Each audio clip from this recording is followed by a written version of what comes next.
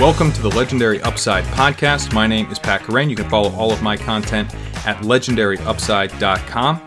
This episode of the podcast is actually going to be the first episode of a new show that I'm doing in collaboration with Spike Week.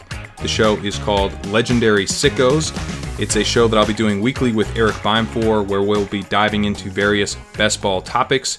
In this episode, we get a little bit into tournament selection here in May. We also get into the prize structures for these tournaments and then into a little bit of more player-specific takes. But this collaboration with Spike Week is bringing more than just this show. It's also bringing another promo code for Legendary Upside subscribers. If you sign up for Spike Week with promo code LEGUP, you can get 40% off your Spike Week subscription. And that goes if you've already signed up for Spike Week under the new pricing that they released earlier this week. So if you're under the old pricing that you got grandfathered in on, unfortunately you're not eligible for this 40% off discount, but anyone who signed up very recently, or if you were thinking about signing up, this would be a pretty good reason to do so, given that you can now get 40% off. If you have not signed up for Legendary Upside and you're interested in signing up for Spike Week, signing up for both is a pretty amazing deal because you can also stack that with $30 off your first year at Legendary Upside by going to legendaryupside.com/early. I've got the link for that in the show notes. That'll take your first year down to just $69. You can also, right now, redeem a $50 underdog credit. You do that by signing up for a yearly membership with that early bird discount and then filling out a form. The page with that form on it is also in the show notes. So just click the link in the show notes. It'll take you to a page. There's a form that you need to fill out to give me your username so that I can send that over to Underdog. Those credits are going pretty fast. So if you're an existing member who hasn't filled out the form yet, I would highly encourage you to do that.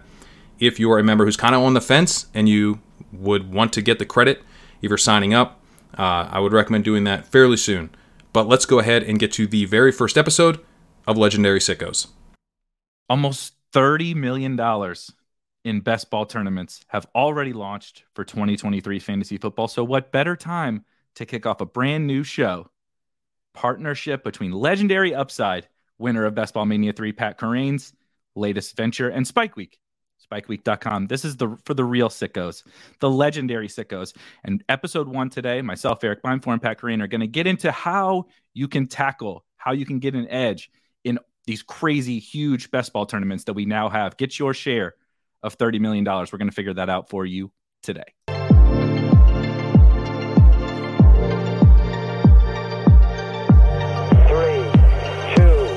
1, liftoff.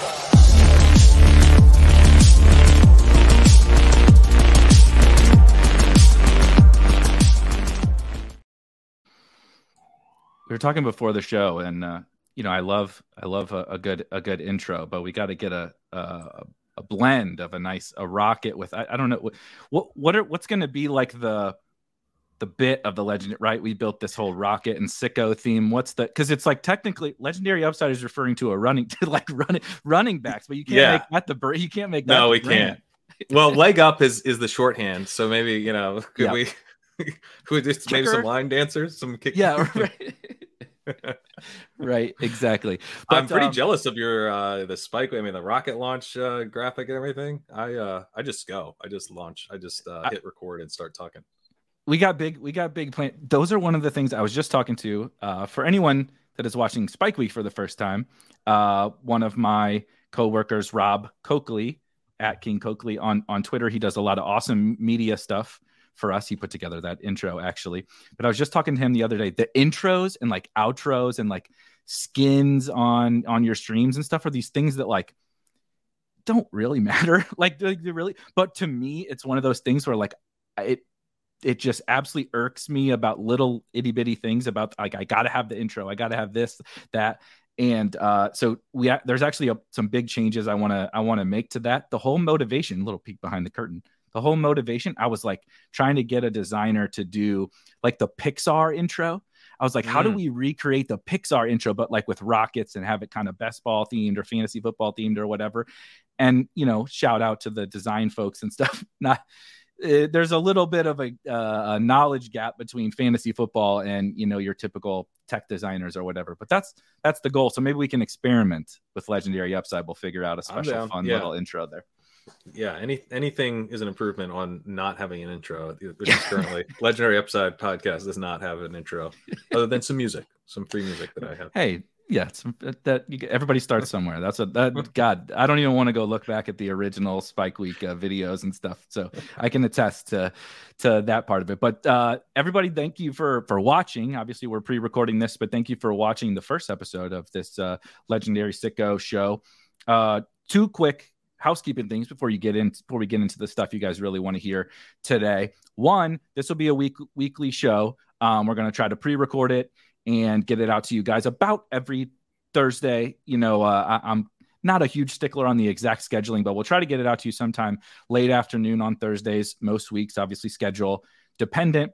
And then the big thing with this partnership, the thing I'm most excited for, we have obviously launched at Spike Week, our premium best ball tools, premium subscription. You get access to some things that Pat's also doing in terms of rankings and strategy, content, and all of that. But the big thing that we do is, best ball tools, our biggest tool being what we call Draft IQ, where if you've drafted any form of best ball team ever, tracking your exposures and your teams, and even in season, seeing how they're doing, particularly on somewhere like DraftKings, where it's literally impossible to even see how much of a player you have. We built tools to help you do that. And they're built by total sicko best ball players. So you can dive into absolutely anything you want to see about your best ball teams. And we continue to grow that tool suite that we're offering. We have projected ownership now. We're building out a bunch of more cool tools. And normally you can get that for $40 a month or $300 for the entire NFL season, which does run through the whole season, playoffs, Super Bowl, everything. Because, of course, NFL playoff best ball, there's in-season tournaments. We cover all of that. So you get all that with your subscription. However, with this Legendary Upside partnership, anyone who is subscribed to Legendary Upside and also subscribes to Spike Week using promo code LEGUP will get 40% off either of those subscriptions for as long. If you stay subscribed to Pat forever, you will get 40% off of your Spike Week subscription forever. So hopefully that's a nice little perk for the Legendary Upside folks to be able to really, I know they're going to be sinking their teeth into best ball. I mean, Jesus, Pat won Best Ball Mania 3. So naturally they're going to be following for his advice, but hopefully we can offer those folks, those subscribers, just a little bit extra with some tools that can also take their game to the next level. Yeah, I mean, it's like, from my perspective, it's pretty amazing because you're, I'm offering a $30 off the first year, so it takes the price down to $69, and then you can get like a year of Spike Week. Your savings is like $120, just like a penny under. I mean, it's pretty sick, pretty good. It's pretty good deal. On top of, I'm happy to tout Pat was giving away $50 of underdog credit for his subscriber, which I think is a little bit of a limited time only, but there's just limited credits. And Eric, I might not be good at business because I may have gone too far here. The credits are flying off the shelves. I don't think this promo code is going to help that. So I would say if you have subscribed to Legendary Upside and you've not gone to the site, at the top of the site is it says perks/Discord. Click that. There's a form. You got to fill out that form. I got to send your username to Underdog. I can't give you credit if you don't give me your username. Yeah. And I'm basically doing it based on who sends me their username. That's what's going to dictate who gets the credits. Now, the credits aren't like imminently about to be gone, but it's going to happen a lot faster than I thought. Yes. So maybe, don't forget it, but don't let it slip your mind. But very excited for this. Obviously, I love Pat's content. We've been doing some content for the last multiple years now. I mean, I remember anybody that, if you're new, I'm sure you know Pat from Ship Chasing, obviously Legendary Upside, Roto World, whatever. I feel like this is such a good partnership, not only because it makes so much sense for the Legendary Upside folks to use the Spike Week tools and just the general crossover. But before Best Ball even really became what it is right now, right? Best Ball Mania 2, the summer before Best Ball Mania 2 was when Spike Week started you were, I think, at Roto World at that point, or almost to Roto World. So, but you're doing ship chasing, and we had a couple different streams on ship chasing. Myself, you, Ben Gretchen, Peter Overzet, that kind of broke best ball. Or fixed it, depending on your point of view. Yeah, exactly. If you loved running backs back then, even if you loved running backs, I don't know if it broke it or fixed it, because you were getting, the drafts. It made it harder to win by drafting a lot of running backs, I think. But the whole landscape has shifted, and I think it's a good segue into this year, 2023. Now we have 4 different tournaments, 3 different sites, totaling almost just shy of $30 million in total prizes, $15 million on Underdog, and just a little bit less than $13 million on DraftKings, and then a $2 million tournament on Drafters as well. So players have, dude, if you want to play this hybrid tournament that Underdog has offered, you got it, and a bunch of money. You want to play the typical old school playoff format, DraftKings, right? PPR, bonuses, all that kind of stuff. They have small field tournaments, they have large field tournaments, and then you got Drafters, which is like, dude, if you just I'm going to draft the best team, and I'm going to win $300,000. You have that too, and so 2 years ago, this whole game was so much different. Obviously, it was smaller, but the game was different too. And I'm finding myself thinking about how to draft teams like immediately right now differently than I did back then. So I was curious how you're approaching just kind of the general landscape before we dive into like players and some draft strategies and stuff. How are you thinking about the fact that like we have all this on our, we're at a buffet, we're at a best ball buffet right now. A buffet is, an interesting way to think about it, because I'm kind of like, I'm looking at my Best Ball Mania tickets, and like it's not like my main meal necessarily, but it's something I would really care to savor and enjoy. And so I'm not gonna order that right away. First, I've dabbled, I've drafted in Best Ball Mania, but I think I only have 4 teams drafted in Best Ball Mania, because as soon as I got the DraftKings opportunity, I did that. I was drafting, I think I've already drafted 4 or 5 of those, even though it's been out for way less time, because I don't want to spend too much of my Best Ball Mania entries in this early part of the season. I think if you're trying to get ADP values, which is the big reason to draft early, then the best time to do that was right after the draft, right after Best Ball Mania launched. And that's when I drafted a couple. I drafted, I think, another one Saturday, but I don't think I've drafted, I think maybe Monday was the last one that I did. And then I was working on my best ball rankings and stuff, so I was like genuinely busy. But as soon as I made time once DraftKings launched, because like I don't, just like time wise, I'm not going to be able to, in let's say July and August, draft all the drafts I want to draft. So if I want to play as much best ball as I want, I am going to have to do some now. I'm thinking, what's a tournament that maybe I would be happy that I spent more of my bullets in May? Even if May is ultimately going to probably be a little bit less of a plus EV time to draft, because it's going to be so chaotic. Well, to me, it's the $10 DraftKings tournament. That's the one where I'm like, what if I just land on something outrageous? And it's a 1,400 final week 17 field roughly, right? And so I need to hit the nuts, and I need to hit the nuts in a particular week. Like I need to have, it's very unlikely for me to do this. So maybe that's the one that I want to take to the earliest period where stuff is the least settled. And it's DraftKings, where if you're trying to get ADP values, then you stack that on DraftKings, which is the site where you get ADP values. I could land on something, like I said, just completely absurd. And you have 2 extra picks for anyone that has not played DraftKings best ball on DraftKings. And that sounds like nothing, but I think once you draft a few times, you'll realize there's a pretty stark difference actually between having those 2 extra picks in multiple different facets. But also for drafting now, you never really relieve the pressure of the risk of the early part of the offseason, but having 2 extra bullets, particularly if you're a smart drafter, right? You're gonna miss in September and late August. You're gonna miss.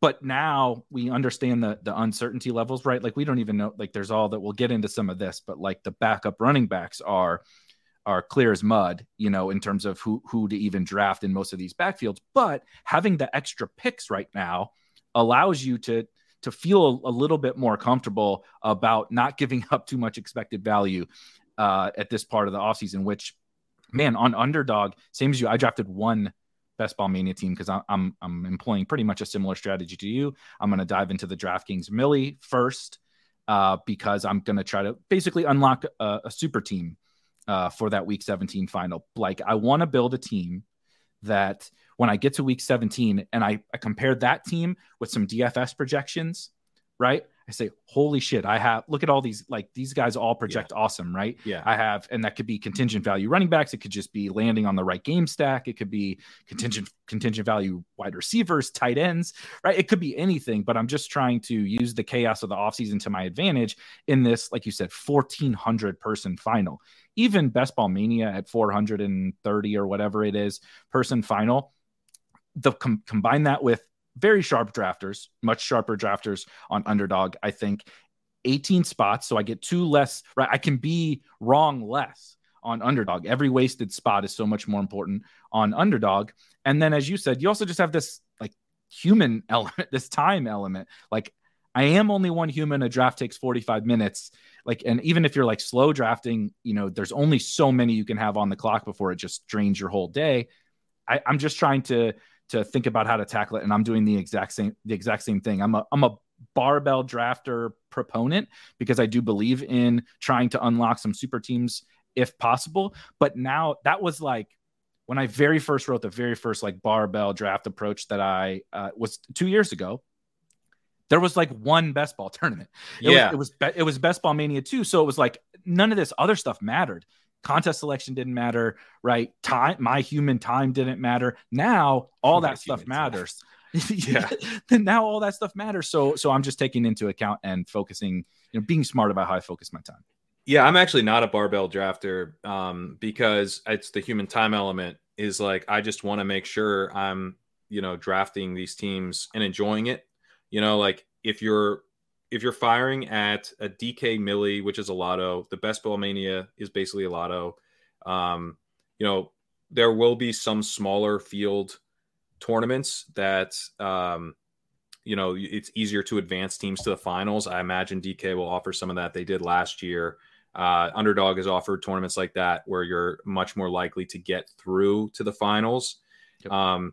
And so those are a little bit less lottos, but just in general, when you're mostly firing at these super top heavy tournaments that have these playoff final structures, you're probably not going to have a profitable season. The bet is I'm not going to have a profitable season most of the time, but when I have a profitable season, it's going to be very profitable. That's your bet. And you have to understand that the chances of you ever hitting that are not great, but that's sort of the game we're playing. These are GPPs. So for me, it's important that I'm enjoying the ride. It's like, what's the point of this? If I'm not having fun, like I could be putting my money in like probably better places, so even though I think I have an edge, like I think enjoying this is important and spacing it out to some degree is important. But the fact that we have so many different tournaments that we can fire at, I think, to me, I'm like, well, I'm just going to draft Best Ball Mania. I'm going to drip Best Ball Mania through the entire off season and not worry about barbelling that. But I'm going to wait until the schedule comes out to really start firing. Mm-hmm. And I think the correlation element is probably more important even in Best Ball Mania than compared to this DraftKings 1,400 person final tournament. Because if you think about it, if this was a DFS tournament and it was a 450 person field versus 1,400, and I don't know how familiar the listeners are with that, kind of small field, medium field type of DFS strategy, but those are basically different types of tournaments. Like, correct. One is a bigger small field tournament. It's on the big side of small field, but one is above anything that you would call like true small field. You'd be playing it a little bit different. And what you'd probably be doing is maybe you're not quite as tightly correlated in some ways. And you're understanding the fact that there's going to be more teams. Someone's probably going to land on, just the right combination of dudes, to some extent. Now I think you want to have some stacking, but having that bring back is probably a little less important in the 1,400 field than it is in the 450, because, it's not just about getting a couple things right. Like my underdog winning lineup wasn't like that great. Like it didn't, it got a couple things right. It's not winning in a 1,400 person field. That team wouldn't have won. So I think you want to think through that. And then also the 20 roster spots versus 18, that's 2 extra players on every single roster that can get there for someone else, potentially in an uncorrelated way. So I think if you are going to fire at something before we have the NFL schedule, we're obviously not going to have that kind of correlation, that bring back correlation. You can mix in a little bit of divisional opponents, hope you get some of that just naturally, but we don't know. It's just guesswork. You can build stacks though, and I definitely recommend doing that. But if I don't have that bring back lever, then I think I want to at least go to the bigger field where it probably matters a little less. Yep. And I couldn't possibly agree more. Where I made kind of my hay in all of this whole space fantasy sports was in DFS and was specifically in small field tournaments. And I'm talking 1,400 was big to me. I didn't even look at if it had more than 1,000 people or something. I wasn't even interested. 400 would be like they would have it used to be, DraftKings changes their names all the time. Something like they would call it the game changer, which is a higher stakes tournament, depending on the week, 200 to 500 teams. And it was that's where I would live because like you said, and I think that's what ended up turning into this, me just having the light bulb about the playoffs and week 17 correlation and playoff correlation and all that kind of stuff was because that's where I came from. Right. Like you said, if you play in these lottos in DFS, and again, 1,400 is not a lotto, but let's just use that as an easy parallel. Yeah, you're stacking, and yeah, you're going to have bringbacks, on some teams and stuff. But I would never make a team without a game stack, basically, in that 200 to 500 person tournament, because, like you said, I just had to get basically that right and a running back, or maybe the running back was involved in the game. I just had to get 2 things right, really, and then pray for your defense. That's all it really was hit the game that goes nuts. Maybe get one other thing right, and you're done. That's it. Yeah. And so that's so different than the 1,400 thing where, like you said, and with 20 guys, it's even different. It's even harder than DFS because all your opponents have all these backup chips, right? In DFS, it's even if other guys nail that correct game and some correct things, you still have to use every score. In this, it's you whiff on, you did in week 17 specifically, didn't even hit on your first couple picks in terms of their contribution to your starting lineup. Well, Eckler was my first pick. But Saquon, right? Saquon did not contribute to my week 17 lineup. Think about DFS. If your second most expensive player in DFS in a tournament was a total bust, you're probably screwed, right? Unless your $3,000 1% owned guy goes for 30, it's really hard to win. And so I'm just trying to think about all of those variables. And I think that's sometimes what gets lost is exactly what you outlined in terms of just how different the games are. Yeah. I mean, I had Mostert slot into my lineup, who was, I think, my 15th round pick or something. And, but if you get, that, there's always a couple guys who are going to have those types of games. And just a couple extra shots. Not just on your team, but on every other team in the field, and it's such a bigger field. So it just magnifies the effect that we're already outlining there. And then Mike Leone from Establish the Run in his Best Ball Manifesto talked a little bit about, and you've hit on it ever since, about just having live players, right? And so again, with the extra 2 spots, you obviously have a shot at more live players, but everybody 1,400 other teams have a shot at those live players as well. The hell is calling me? I hate when that happens. It takes over my headphones and I can't think for those God. 2 seconds. Are you gonna edit this, or is this all in? We'll leave it in. It'll be fun. Let me see. Make sure I got. Okay, we're good. And these people, in the live streams, chaos happens. So whatever, we'll figure it out. But having those you need to have those live players even more in this DraftKings Millie, and everyone else is gonna there are gonna be teams that have almost their full roster live, that have a bunch of guys who are actually good plays, right? That like are fringe startable in a managed league. They're going to have a ton of guys. And so that's why I do think, to your original point, drafting now in that one and hoping to kind of just get lucky, right? You hit the late round running backs that are actually the right contingent value guys. And it's a total crapshoot. Or you could do the opposite. Take your early running backs and you hit like a bunch of these rookie wide receivers or late round wide receivers or late round tight end or whatever. I just think it's the right tournament to be drafting now if we're choosing one. Yeah. And, you know, I think to the kind of the small field thing, I do think it's just so important to think about all of these tournaments as like you think about the final week first. And I still feel this way about Underdog. I know there's been a lot of debate about, you know, how we play this now with the new structure and everything. I still feel like you play for the big money up top in week 17. That's your primary strategy. And, you know, thinking about it as a 1 week tournament first, not we advance, then we advance, then we advance, then we get there, hope we win. It's build the lineup that can actually build the lineup that you would want in a 500 person field or 450 person field. And that's generally a lineup that only needs to have a couple things go right, because when you get those couple things, you vault to the top, right? It's that the couple things are not just this one guy and this one guy. It's you're saying I get this one thing right, and that's 3 spots on my lineup. I get another thing right. That was another 3 spots on my lineup. You know, you're getting that one thing, and it's creating this cascading effect of wins that's putting you way, way higher on the leaderboard.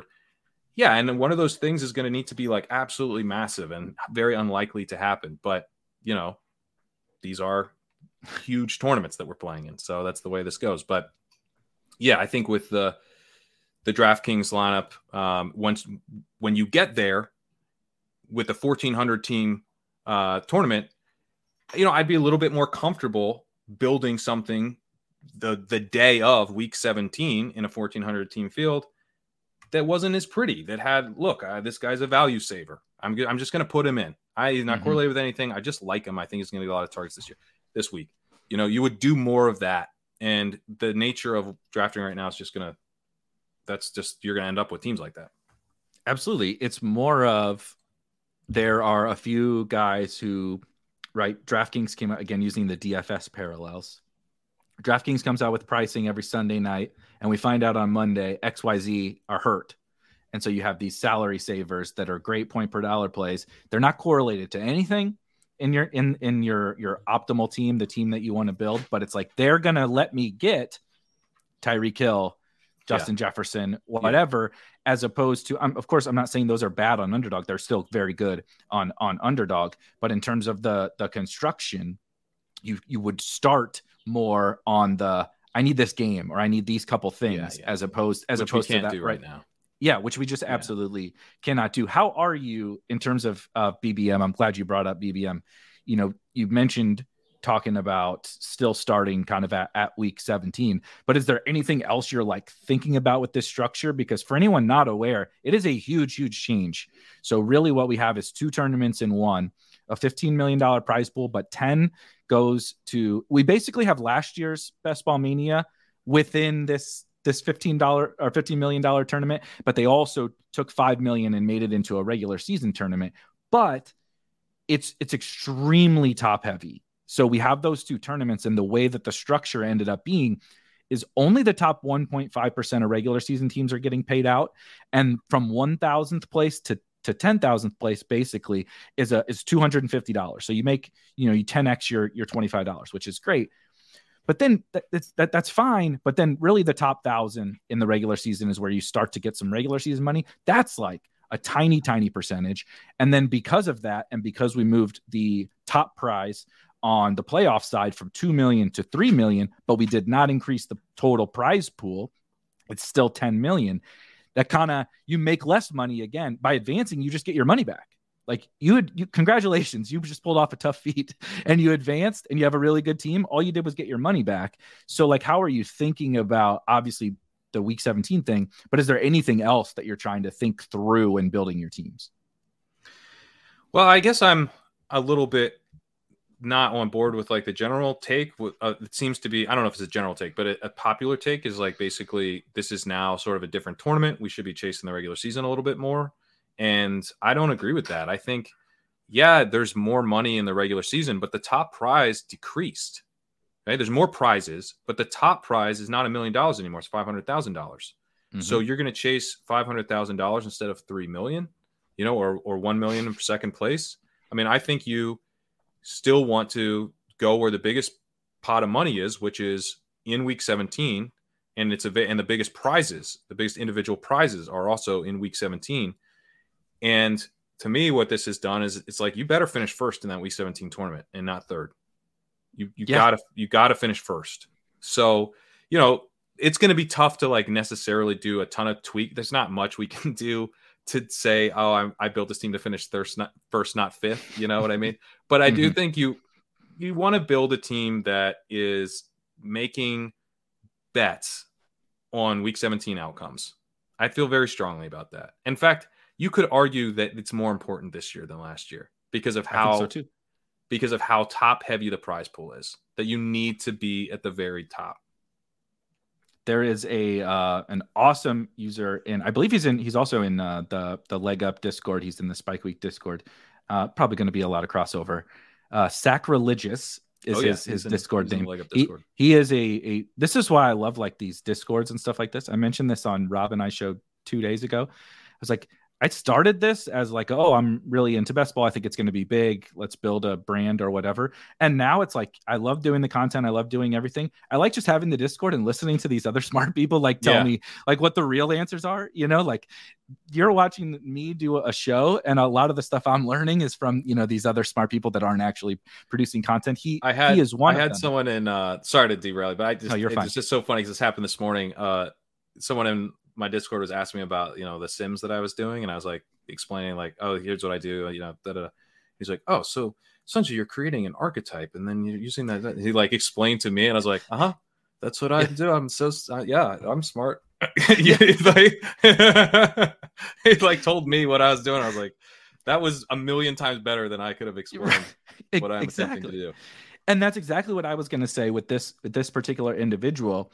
I've been trying to describe this Best Ball Mania structure in terms of what it means to drafters. And I wrote a whole really long article that literally every single like portion of the payout structure, I tried to identify as to what it means, and got down to the end and was basically just like what you said, that like, this is so top.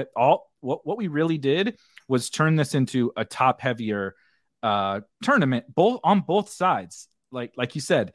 And so what does that mean, right? I never put it this way, but Sacrilegious was like, all they did was like skyrocket up the variance of this tournament. Right? It's obviously top heavy, but people are just like, oh, top heavy, whatever. No, like the variance now is absurd, because like you said, you could have an unreal team, whether that's regular season or playoffs, and like tiny little bit of variance. And you go from maybe the favorite in week 17, maybe the favorite for the regular season, to like 10th. And like, no one's scoffing at the 10th place prizes. It's like 10K or something like that. But like 3 million versus 10K is like 10K is not life-changing. Yeah. 3 million is life-changing for anyone. And so the variance level of this speaks to exactly what you said, that like, I have to build for that variance. And I think people are doing the opposite, because we see regular season. Like, whoa, look, there's regular season prizes. That means I could just build the bet, air quotes, right? The bet, I can build a cash team in DFS and put that into tournaments. I actually think what this has done is the opposite. You need to build for higher variance outcomes that may be even less likely than before. It's not just get your ADP value and stack week 17, right? I'm not saying I have all the right applications, because I don't. It's the beginning of May. But I think that we really need to understand how high variance this is. It's not less variance. It's actually quite a bit more. Yeah. And I also want to make the point that it's now harder to advance to the finals than it was last year. So, right, there's more people in the overall tournament, but the finals field is smaller. Okay. That means it's harder to get there. So it's not the most complicated math. This is coming from a guy who's given away a lot, like way too much in promo stuff. So my math skills are obviously not the best. But look, if you're trying to get to week 17, you need to win 2 single week tournaments in week 15 and 16 after advancing.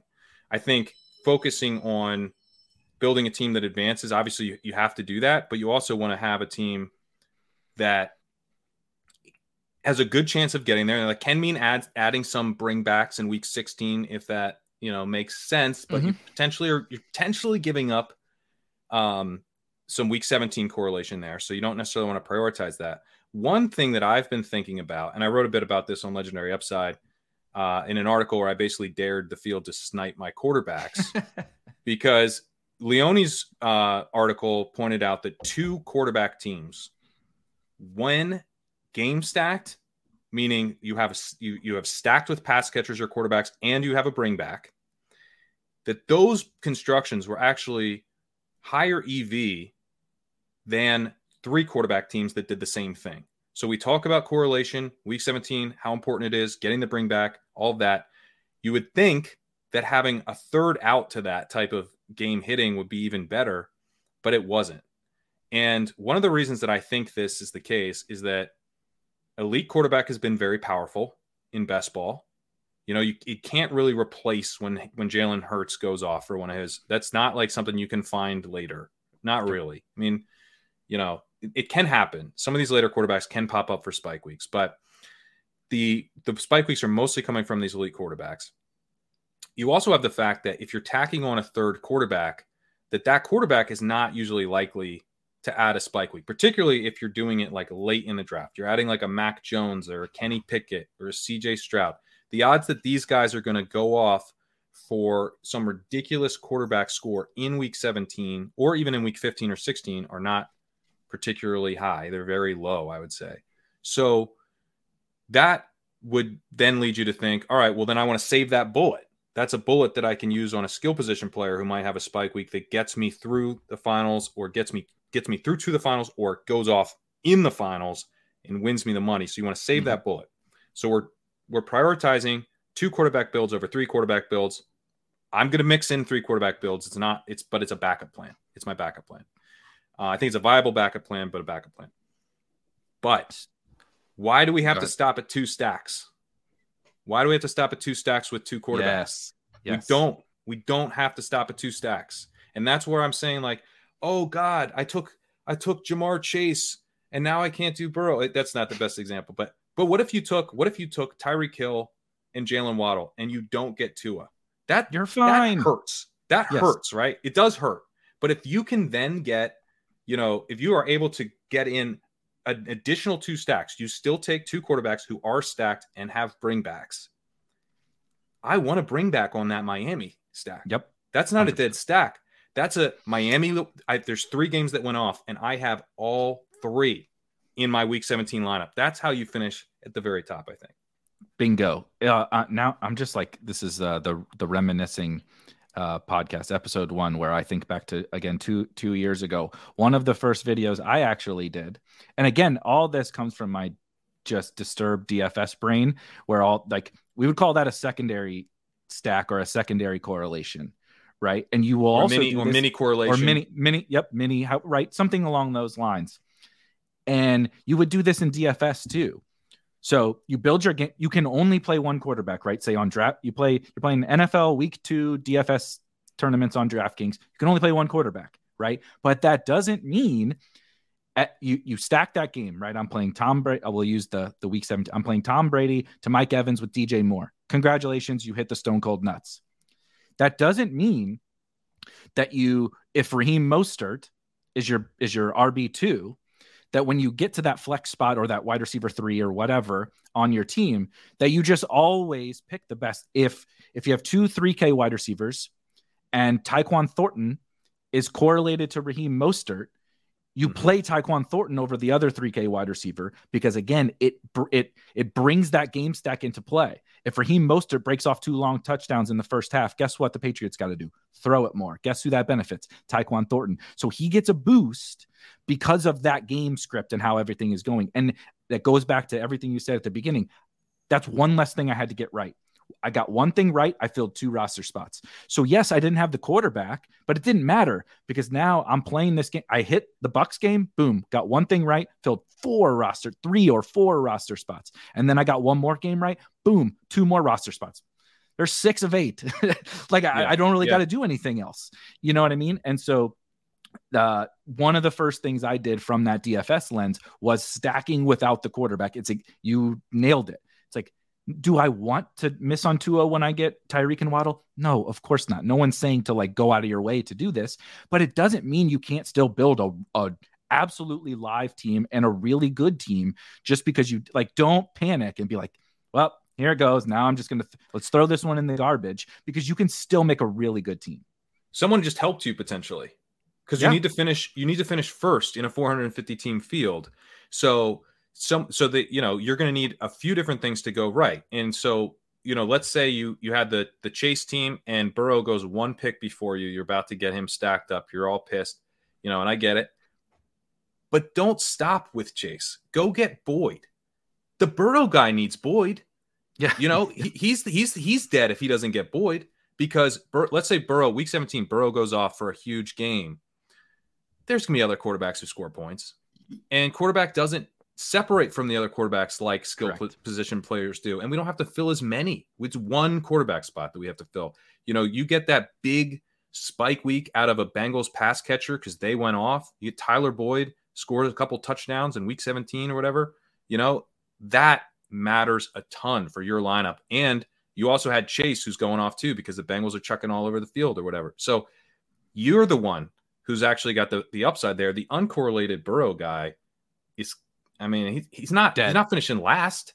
He's not finishing last, but that's not how you finish first. And you need to finish first. So I think there's potential for you to double down when that type of thing happens. You know, you're like, okay, fine. You think you've boxed me out. You've boxed out yourself. I'm going to continue tacking on. Not only am I going to get Chase and Boyd, I'm going to add Irv Smith, and then I'm going to get a bring back on this too, because this game's going to go off. It doesn't matter. I don't have the quarterback because I grabbed Anthony Richardson later. I grabbed, the second quarterback that you're able to stack up. You still want to be stacking up your guys, but that quarterback piece is the most replaceable. Getting a game that goes off right is, not replaceable. Like you still want to, correct. You still want to be building out those games. Well, it's exactly like you said, and you just think about it logically. You only have to play one quarterback. And so let's just look at last year as one example. You had Tom Brady. You actually had both of these guys, so it really didn't matter. You locked the whole field out. But Brady going off to that level actually kind of ended up hurting me, I think, a little bit. Like I was like, oh, stop. And so Tom Brady, week 17, is the QB1, the highest scoring quarterback. Which what a hilarious run out last season was, by the way. I mean, Tom Brady just dunking on everybody in week 17, and Mike Evans dunking on everybody in week 17, but Brady scores 37 points and Daniel Jones scores 36, right? It's like, guess what? You got either of those two. Who cares? It doesn't matter. Now, the QB3 was Jarrett Stidham, so that doesn't really matter. But let's say some crazy person drafted Jarrett Stidham, or even Patrick Mahomes, 26 points. Russell Wilson, 25 points. It's like, yeah, okay, they didn't get you quite enough, but like if you had all the nuts around Patrick Mahomes or Russell Wilson, you could still win. You could still win that tournament, being down 11 or 12 points. The year before, when Liam won, he actually did not have the highest scoring quarterback. And the highest scoring quarterback was correlated with the guy who did break the slate. Jamar Chase in week 17, 2 years ago, put up 50 something. Him and Mike Evans did the same thing, put up 1 million, scored 4 touchdowns, went absolutely bonkers, had to have him. No questions. Joe Burrow scored 35 fantasy points. Go ahead. Sorry, but keep in mind, I did not have Mike Evans on my team, but like almost nobody did, right? Maybe 1 or 2 people in the whole final, I think, on BBM. And this is why a 450 team field, and that was 470. That's one of the reasons is that less Mike Evans teams made it. But like again, You want to play because you didn't even have to have the wide receiver, and I think you would have if he wasn't a second, third round pick. Yeah, but he went in the second round in the draft. He went before my pick in the second round. I was out of the 107, so he went before the 206 in my draft. So he was pretty expensive, but he was, he went off, and in a bigger field, he is going to be in the winning lineup. He just is. So he was in the DraftKings Millie Maker. Yeah. All the top teams had Mike Evans, even though he was like 2% in the DraftKings Millie Maker final, but there was 1,000 teams. And guess what? Right. 1,000 teams that have Tom Brady, Mike Evans stacks, and some of them have DJ Moore. Like, you're just gonna need that guy. So it's a great point about the different field sizes. But then you look back 2 years ago at Liam's team. Joe Burrow goes for 35 fantasy points. Josh Allen was actually the QB4 with 24. So he lost 11 points at quarterback too. And that's the crazy thing. Burrow was the quarterback for that is crazy actually. And Liam did not need him to win. So think about that again, a smaller field, etc. But it's just like hammering home all these different things kind of all coming together in one. The size of the final, the structure of the tournament, right? In BBM also think about this year how much harder it'll be to get Mike Evans through. So if it's a 1% guy, that gets through, like I don't know that Mike Evans would have made it last year to the there wouldn't have been any teams. I think there was a couple, if I recall. Yeah, it certainly would have been harder to get him through. Yeah. So anyway, all this is like kind of coming together for me, and it's super fascinating because it is this convergence of the tournament structure, the final round, the way you construct your teams, and like. I just think that it all boils back down to what you said, obviously about stack. We of course want to stack our quarterbacks. We of course want to stack the games, but like there's other levers we can pull to give ourselves a shot, especially when you factor in the size of the final to like still win this thing, even if you don't have literally like the optimal for that week. Yeah. Cause it's not big enough, 1,400, what's the Millie Maker that's like, is that like 500,000 people in that, or how many people are in that thing? Oh my God, I don't actually remember. Though. I'll look it up while you. Whatever it is, it's way more than 1,500 or 1,400. So you gotta, maybe it's not quite. I don't play the Millie Maker, so maybe I just completely off with that number. But I mean, there's kind of true small field. There's sort of medium field tournaments. Then there's some several thousand people. Get up to kind of like 5,000 people. That's kind of like the SPY, right? That's like around like 5,000 people. And that's, I would say that's sort of the top end of like medium size. But then you go up to the really, really high end tournaments, and it's a little different, and we're not there. We still are. Right. These still are pretty small. Even compared to something like if you played the smaller of the two SPYs on DraftKings, that's usually around like 2,200 people. So we're still in the smaller range. You don't have to get every single thing right. Absolutely. So as piggybacking on that and kind of as sort of to wrap the whole conversation, what are you doing with the drafts? Like, let's talk maybe some players or some, how you're constructing your team, some strategies. We talked about.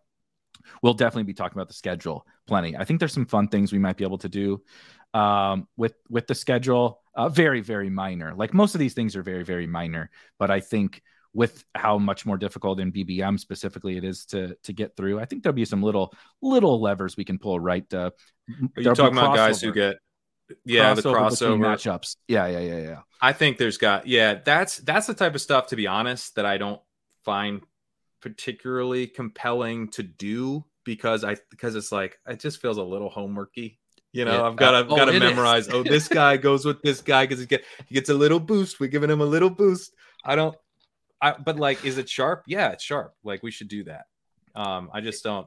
Maybe this is where Spike Week comes in and helps us out. Helps us account for that a bit. But yeah, I think that type of stuff is where we're headed. I don't think we're like. The nice thing about best ball, though, is that I think something like stacking without the quarterback is still going to be an edge, like a pretty big edge this year. Because there's something like really psychologically satisfying about getting that stack and completing that stack. And I don't think people, and then they're like, they check that box. I stacked this guy, I stacked this guy, I'm done. I can do whatever I want now. And I think if you're thinking, I'm getting 3, I'm going to go 3, and I'm cool doing little mini correlations, because that's the other thing, right? If you're throughout your draft, if you're going breaking ties, keep in mind, we're not reaching all over the place. We're not blowing up our draft to do all this, right? But you're just going, I gotta, once the schedule comes out, right? We have to know. But it's like, I got a Charger, I'm getting a Chief. Let's say they play. I'm gonna break this tie to Rashee Rice here because I already had Quentin Johnson, or earlier in the draft, you're doing little minis like that. Those little minis can be built out. So it's I got sniped on this original stack that I want to do. The Tua double that I had is gone, but I do have this little Marquise Brown. I took him because I had Cup, and they play it's a Cardinals Rams week 17. So I got Marquise Brown with Cooper Kupp. I'm just going to prioritize Stafford a little bit more than I would have. And then I'm going to build out Van Jefferson, Tyler Higbee. And now I've got a full blown game stack, And so if you just sort of set yourself up, and you don't have to, the nice thing about doing that, right, is you don't have to tack on Trey McBride or something to make yourself feel like you got to bring back. You're just going, I'm going to break this tie. I'm going to break this tie, get these little mini correlations. And then you're always, no one can push you off balance too much. You can always just bounce, you can snap back and get something else. And if at the end of the day, if you end up with like a couple extra little mini correlations that never got tacked on, cool. That can be good. It's one more little mini bet that you made that another game has some points in it. And, if it doesn't go off, but it probably doesn't hurt. Yeah, it definitely doesn't hurt. And that's the big thing, I think, what you just outlined about the whole basically the whole correlation conversation is certainly we would never be guilty of, embellishing and taking a bit too far. And so it wouldn't be our fault that the week 17 thing got blown out of proportion. Can we everybody else's fault? So the example of week 17 correlation going too far was Tyler Algier and Zach Ertz. Correct. Which was directionally accurate. Tyler Algier went off. Trey McBride went off. Like not had a good game. Both those guys had great games. So, I mean, if the thing held up by the correlation skeptics was, kind of proved the point a little bit. We literally changed Best Ball Mania 4's entire structure because of Tyler Algier and Zach Ertz, and it was kind of right. It was kind of right. It's absolutely hilarious. Like everything that's happened in Toutland of Best Ball over the last 2 years is legitimately hilarious. We were talking in the Discord yesterday. I was talking to Josh Jenkins, who's around and ship chasing around in your Discord, all that kind of stuff. Great guy. And we were just shooting the shit, saying like, if you did the opposite of like what everyone has said for, like, I'm not talking about week 17 correlation and stuff, but like, so shout out to the ship chasers, right? Visca, Sky, some of these guys that were flag plants. The highlight reels, maybe don't draft guys we have a highlight reel for. I'll say that. But I think I give some good advice, but the highlight reels are not working too well. I feel like I'm very thoughtful about all this, but when you hone in on any specific player, right? Trey Lance for 2 years, 2 straight years of Trey Lance, Kyle Pitts, my big flag plant, which is, again, we pushed the bid a little too far, but Darrington Evans was not getting drafted for half of the entire draft cycle. By the end, this is my shining moment in my history or my career of fantasy sports. There were times people were sniping Darrington from me in like the 13th round of drafts. It's just absolutely absurd. But like all these guys, awful, bust, hurt, just horrible picks. Shout out Liam again. Shipped Best Ball Mania, millionaire, awesome. Obsessed with the Bills, right? Drafts a ton of Bills. Is he? Bills. Is Bills fan? In case anyone hadn't noticed, pretty big. I just Bills argued fan. with him about Dalton Kincaid for 45 minutes. But he touts the Bills, right? So he gets starts his YouTube and is getting into the best ball space and is touting the Bills, right? Which seems totally reasonable. Even he had the power to bring down the entire Bills team in week 17 of last year. People that drafted the Bills were not wrong, and their week 17 game got fucking canceled. Oh, It's like absolutely everything possible that could have gone wrong about like the specific players has gone wrong. However, the one thing that hasn't is this like correlation element. But I think the fact that, it's what we all do, the bits and exaggeration, hyperbole, whatever. But it's what you said.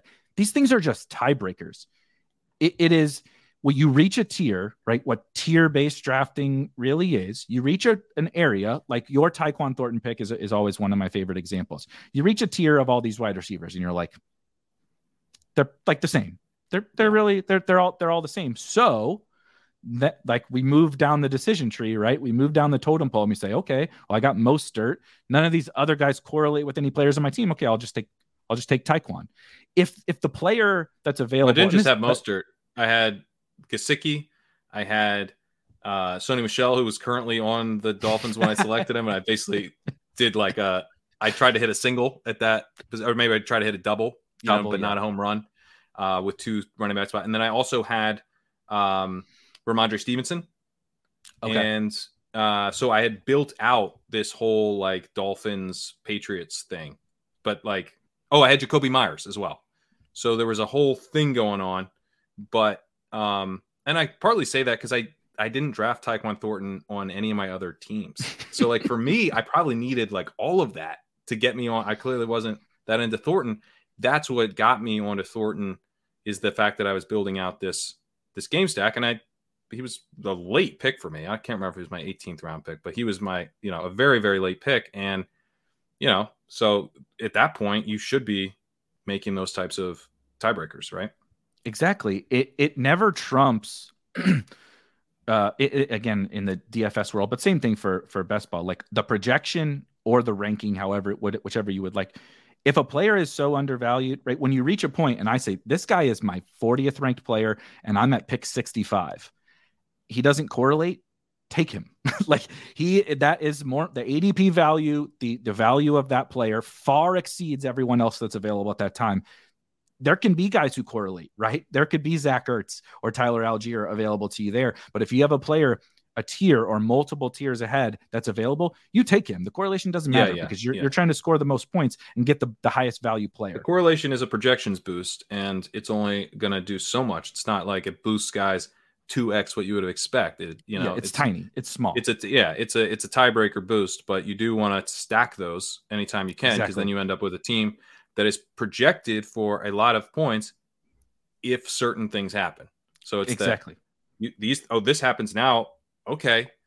Like you said, like Raheem Mostert, ripping off the touchdowns. It's like, now that that's happened, we're way more into these Patriots wide receivers, and you've got two of them and a pass catching running back. Okay. That sounds pretty interesting. That's the whole game.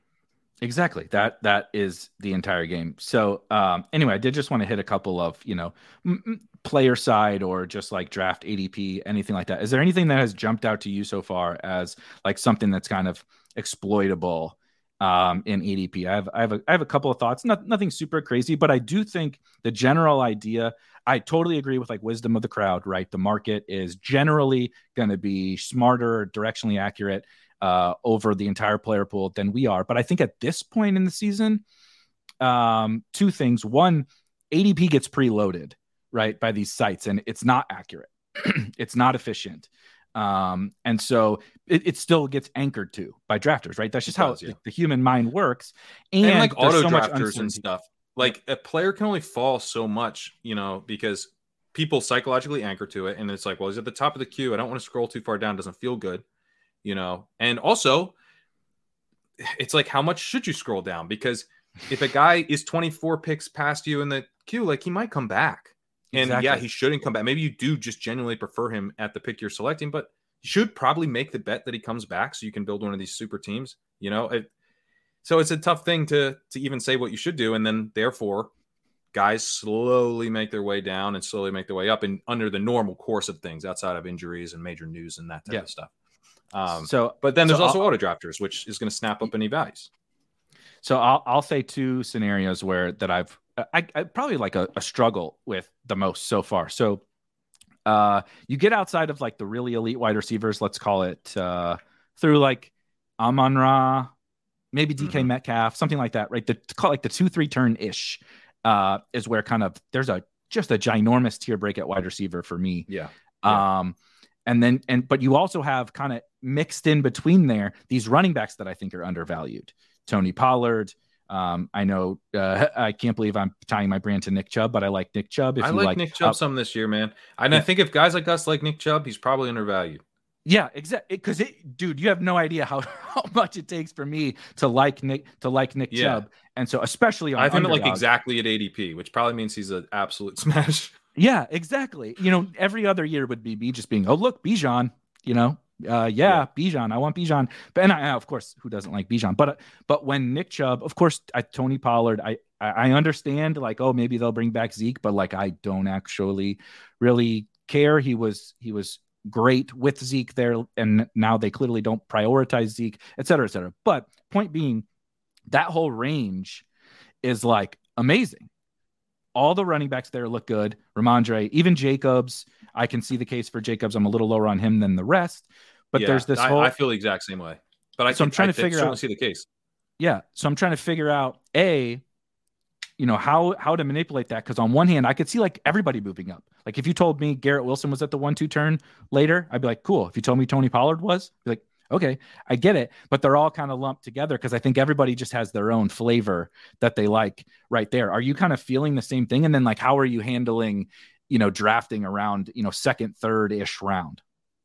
Yeah, I think that's probably going to be one of the defining features of this part of draft season is that there was this group of running backs available at the 2-3 turn that generally have profiles that you find more on the 1-2 turn.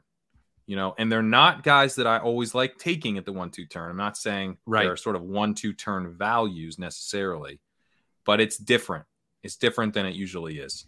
And so given that it's different and given that casual drafters tend to be more running back heavy, and given that there are the least amount of casual drafters that are going to be drafting all year right now, and it'll be sort of steadily increasing, and then there'll be big surge in August, late August and early September, then I just don't really see these running back ADPs holding like this, and I think it's like, well, who's going to get pushed down? Can Amon-Ra St. Brown really get pushed? Yeah.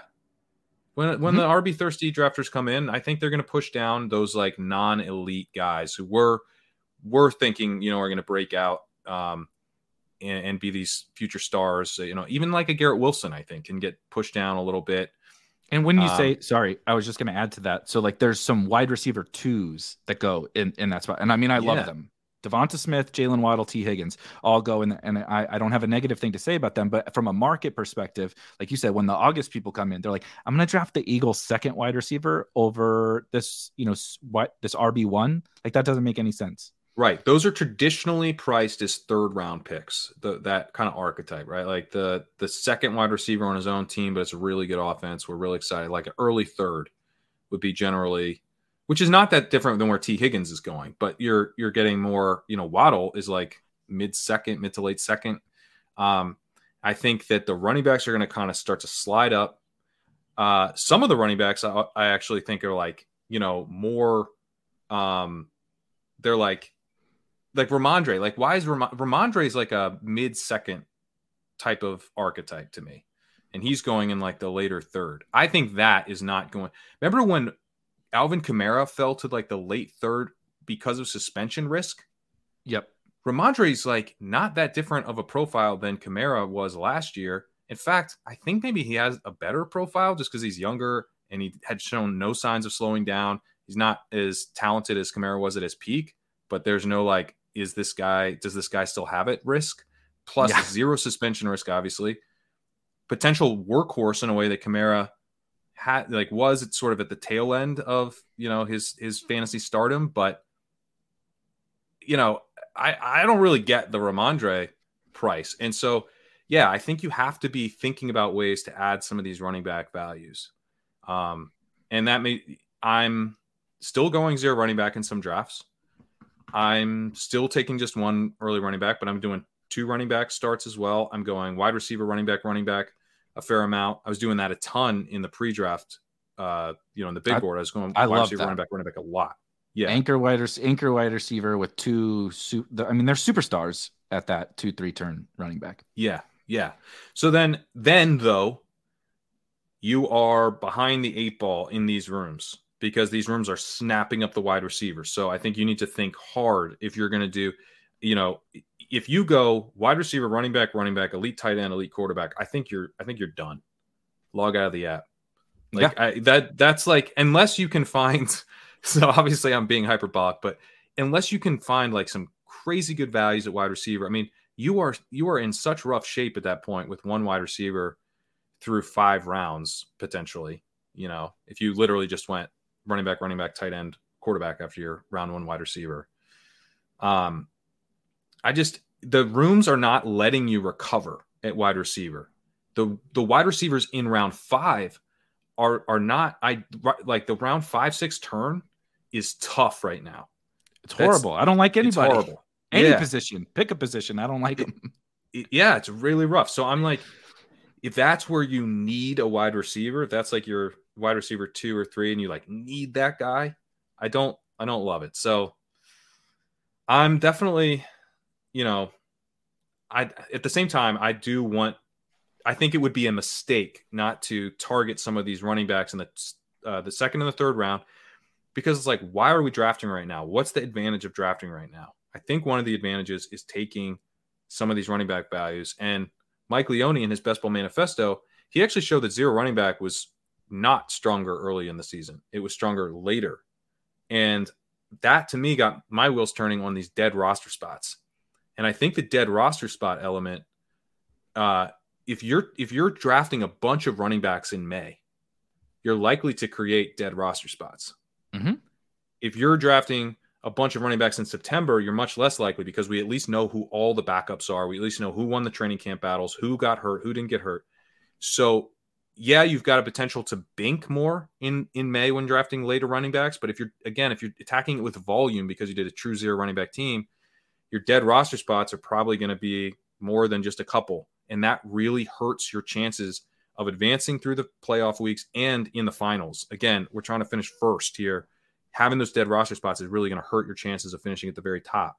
So with that in mind, then maybe these second and third round running backs are kind of one of the key reasons to draft right now, because you can get 1 or 2 of those guys. And I'm not saying don't draft McCaffrey and Bijan and everything, but but that being kind of overweight that group, I think right now makes sense. And you got to play it very carefully afterwards. You can't take a third guy. You can't, this guy felt what a value. I got to get this guy in the 4th round too. I'm not doing that. I'm not saying you can't do it. You probably can do it. Build a true hyperfragile, but I don't like it because wide receivers are getting snapped up. And I already think you're kind of behind the 8 ball in these rooms, even when you do 2, and you can recover when you do 2 early running backs, but it's just much harder to recover. And you're boxed out of any kind of early-ish tight end, early-ish quarterback, I think, once you go 3 early running backs, just because of the way the wide receivers are getting snapped up. So that's kind of what I've been thinking about. But, if you get 1 or 2, let's say you go 2 of those early running backs, now you're talking maybe more about a 5 running back build. You can maybe get maybe your next running backs in round 9 or 10. Maybe you get another running back in round 12. Well, those are probably pretty high probability bets relatively. They're not like total scratch off lotto tickets. Maybe you take another guy in the 15th who's like a rookie. It's like, maybe he doesn't give me much, but I think he's got a good chance to be contributing down the stretch. He won't be a dead roster spot for me, hopefully, in the fantasy playoffs, which is what we're talking about, these dead roster spots really mattering. And now you've got a running back room that's got a really good chance of surviving the chaos of the season, much better than even the zero running back team in total. You know what I'm saying? Yep. So exactly what you outlined was what I was going to say in terms of, if I had to dream an optimal way to build out my team right now, let's use underdog, because I think it's a little more fitting on underdog. There's a lot of nuances to like DraftKings, especially with full PPR and bonuses and all that kind of stuff, and 20 roster spots that are a little bit unique, but generally this applies. But I think if I were to say, how do you best navigate right now in terms of let's try to capture that ADP value and create these upside teams while, as you said, keeping my first place equity as high as possible, taking into account the dead roster spots and all of that. It would be like what I would call an anchor wide receiver, right? So it doesn't really, let's say Chase. I get the 102. I take Jamar Chase. I come back to the 2-3 turn. I'm not saying these guys are always available there because they're not, but the dream would be let me double tap a Pollard, Chubb at the 2-3 turn, something like that, to go with my superstar wide receiver. And then, like you said, now there's no running backs for a while. If you really want to dip your toes into quarterback or tight end or something like that, I think it's fine. But as you said, you got to be really careful. And then I'm going to try to hit this mid tier of wide receivers where I think it's kind of gross actually, but I'm going to, wade my toe. I don't hate like the Bucks guys. JSN goes there. Those kinds of things. I don't actually love a lot of those guys, but I would wade my way through my favorite mid-round wide receivers to build. Guys you like. Everyone's got their different guys there. Yeah. You're going to need to be right, but like you can get through it. But you can tell yourself a story of all those guys, right? It's pretty easy. So then, exactly what you said, I'm going to come. There's the zero running back range, right? Call it from, it's probably ADP wise, like maybe a Cam Akers, something like that. The 7th through the 12th. I think it starts even a little earlier. Then you can go. Well, if you go 2, then I wouldn't be going Dalvin, Miles Sanders, Dameon Pierce, Rashad White, like those guys. I think if I go Pollard, Chubb, I'm not really that interested in that group. I'm skipping that group. But if I go just Pollard or just Chubb, then I don't mind tacking on a Miles Sanders, in the late 6th or whatever as my RB2. So yeah, I just play it a little different depending on how many I took early. Yeah. And so then I would live in that range for, let's say, my next 2, exactly like what you said. So I really like Damian Harris, but again, whoever you prefer. Yeah. Harris, the Bills, Cook, Charbonnet, right? Whatever. There's a million there's a million guys in that range that I think all have a case to be made. I maybe dip my toes in twice, right? From the 6th to the 12th round. And those are guys who you can hit home runs with. You can hit a home run with all. So now you have 4 running backs that can hit absolute home runs.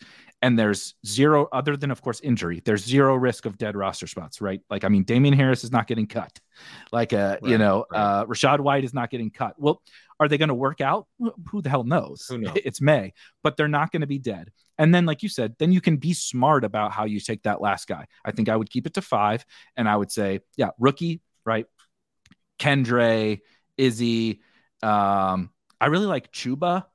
I don't really know why Chuba goes 200th overall. Love Chuba Hubbard. It doesn't make any sense. Pete's on him. You're on him. I'm on him. I don't think this is going to last. Get your Chuba Hubbard. He's a clear-cut handcuff. I mean, don't take him as a literal handcuff to Miles Sanders, but he's like, we talked about the backfields being clear as mud, and his name popped in my head then. I don't want to derail us on some Chuba Hubbard love in the very beginning of the podcast. But we are off the rails if it's a Chuba Hubbard segment of the first show. Somehow I contained myself and we saved it for the end of the show. But Chuba Hubbard gives you, I think, is one of the few guys who has a very clear backup running back spot. And he looked good last year. He flashed in a lot of efficiency numbers, similar to Deontay Foreman. I mean, he was not getting blown out of the water by Deontay Foreman efficiency wise. I think he could have a standalone role to some extent. And then at the end of the season, I mean, if it happens to be that Miles Sanders isn't playing, Chuba Hubbard could be a smash. I mean, he like a high end RB2 type of guy. So I'm a big fan. Jaylen Warren is another guy, clear handcuff, right? Happens to be maybe more talented than the guy ahead of him. Is it too early to admit that Najee Harris might be worse than Jaylen Warren, or do we have to wait till next year? Both those situations, right? Well, I drafted a ton of Miles Sanders last year. Guess what? He was on the Eagles. It wasn't because I'm a Miles Sanders stan. He's not some legendary running back. He's just a dude, but he was on the Eagles, right? That's why we'll do this whole, I'm sure we'll talk plenty about Penny, Swift, all these idiots over the course of the summer. But same thing, what Miles Sanders versus Chuba Hubbard in terms of being an NFL running back, is there really that much of a difference? Not really to me. And this team has shown the propensity to play multiple running backs. Same thing with the Steelers. I'm not saying they've shown the propensity like the Panthers have to play multiple, but last year they did. And it was because Jaylen Warren outplayed Najee Harris, right? And so these guys probably have standalone value. Chuba definitely does, in my opinion. These guys have standalone value, and the upside is crazy. So really quickly before we wrap, though, I was just gonna play devil's advocate to the Ramondre thing, because I do like Ramondre. I think I have him ranked a little bit higher than his ADP. My counterpoint to Ramondre is nothing about Ramondre, and so that's why I think he deserves to go where he goes. He clearly can be a workhorse. He catches passes, efficient runner, good player, blah, blah, blah. Did it last year. We know we can do it. No issues. The problem I have is that he did it when Damian Harris went out. And so now, of course, Damian Harris is gone. The Patriots did bring in J-Rob, and no, they did not draft anybody this year, but last year they drafted 2 guys, Pierre Strong and both might Kevin. be talented. And yeah, and who knows? This could mean nothing. They could just be like, oh no, Ramondre's better than these guys. And I do think he probably is. But the Patriots have typically been historically not like we're just going to hand over the reins to one dude, right? We had the LeGarrette Blount and Deion Lewis and all these different, James White, obviously. And I'm not, teams change, things change, but it's still Belichick. It's still all that. So I think that the median outcome for Ramondre is probably, or there's a lot more likelihood that Ramondre is not quite what we think he is than the market will say.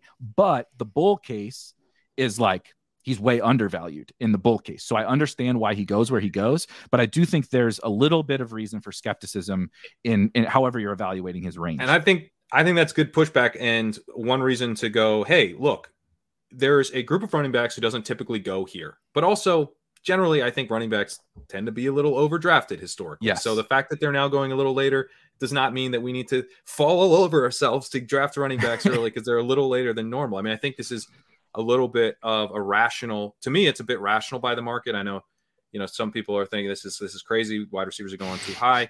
I think this is more efficient, to be honest, because it's harder to break away from. When you had the old running back, prices, guys like us could just completely sit out of that and we could just still be fine because we can get running back values late. Zero running back is what I'm talking about, or hero running back. And it's just like, it was easier. In fact, you almost had to like tell yourself, okay, it's time for me to stop taking wide receivers. Cause the issue is more that it's like, oh, but there's a wide receiver in round 10 that I like and round 11 that I like. Yep. But it was easy to break away from. At the same time, the people that were taking early running back, they were doing okay sometimes because, you get your early running backs. There's wide receivers available to you later. You couldn't take too much at running back. I think this is why Hyperfragile had such a successful run a couple of years ago, is that you limit the amount of total draft capital that you spend at running back, even though you took early running backs, but then you're able to tack on the wide receivers and you can find those wide receivers later. I think the current ADP makes that harder to find those, not impossible, but harder to find those wide receivers later. It makes it harder to break away from the current ADP and just say, you know what, I'm going to beat you by drafting a bunch of running backs. I don't think you can win that way, really, and in fact, the wide receiver teams, they're going to be super strong at running back too, because everyone going wide receiver heavy is pushing running backs down the board. So as long as you don't go hyper ideological with it and say, I'm not going to take a running back till round 11 or something, which I wouldn't suggest, you want to maybe start taking your running backs, even in zero running back builds, round 6, round 7, something like that. And start building in those running back points, but you're doing it with starting running backs, Damian Pierce, Miles Sanders, Rashad White, Isaiah Pacheco, like you're doing it with starting NFL running backs. Some of them on good offenses. So anyway, it's like the fact that it's harder to not do what the field is doing, to me, makes the case that this is actually more efficient. If I can just completely ignore the market, then maybe the ADP is not that efficient. And I don't think you can ignore the market here on wide receiver. I think to some extent you've got to follow suit a little bit. And with that in mind, if you skip Ramondre, if you skip Pollard, skip Chubb, all these guys, you're probably fine. I don't think they're must drafts in any draft. They're just, I just think this is an interesting part of the current ADP landscape. Definitely. And I think you can counter to everything that I said and we said about that little 2-3 turn. Like you said, if you want to forego that, load up those wide receivers or Kelsey or whatever.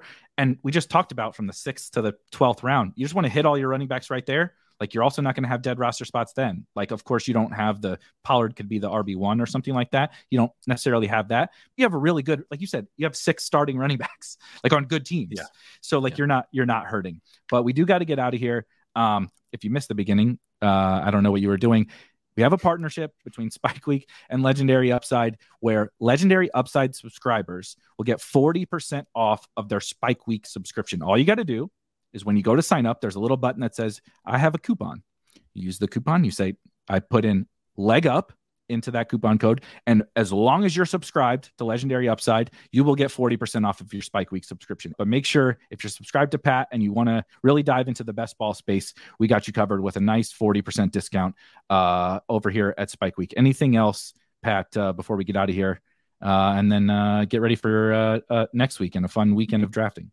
No, this has been a lot of fun. I'm excited about the show going forward. I'm excited for, this collaboration overall. I'm excited for people to be able to check out the Spike Week tools. I think they've been super helpful in just kind of me like understanding what my exposures are on DraftKings, which, if you only use it for that, I feel like it's already massive. Yeah. But trying to figure out things like player combinations and stuff is really cool as well. Trying to figure out what structures you're using, you're like, realizing maybe you're doing like a ton of elite tight end or a ton of elite quarterback, and you don't want to do, you want to mix in some more 3 quarterback builds, whatever. I think just analyzing your own play is such an important part of this. And you guys make that like possible on some sites and much easier on something like Underdog. So just excited to be doing this going forward. And legendaryupside.com/early.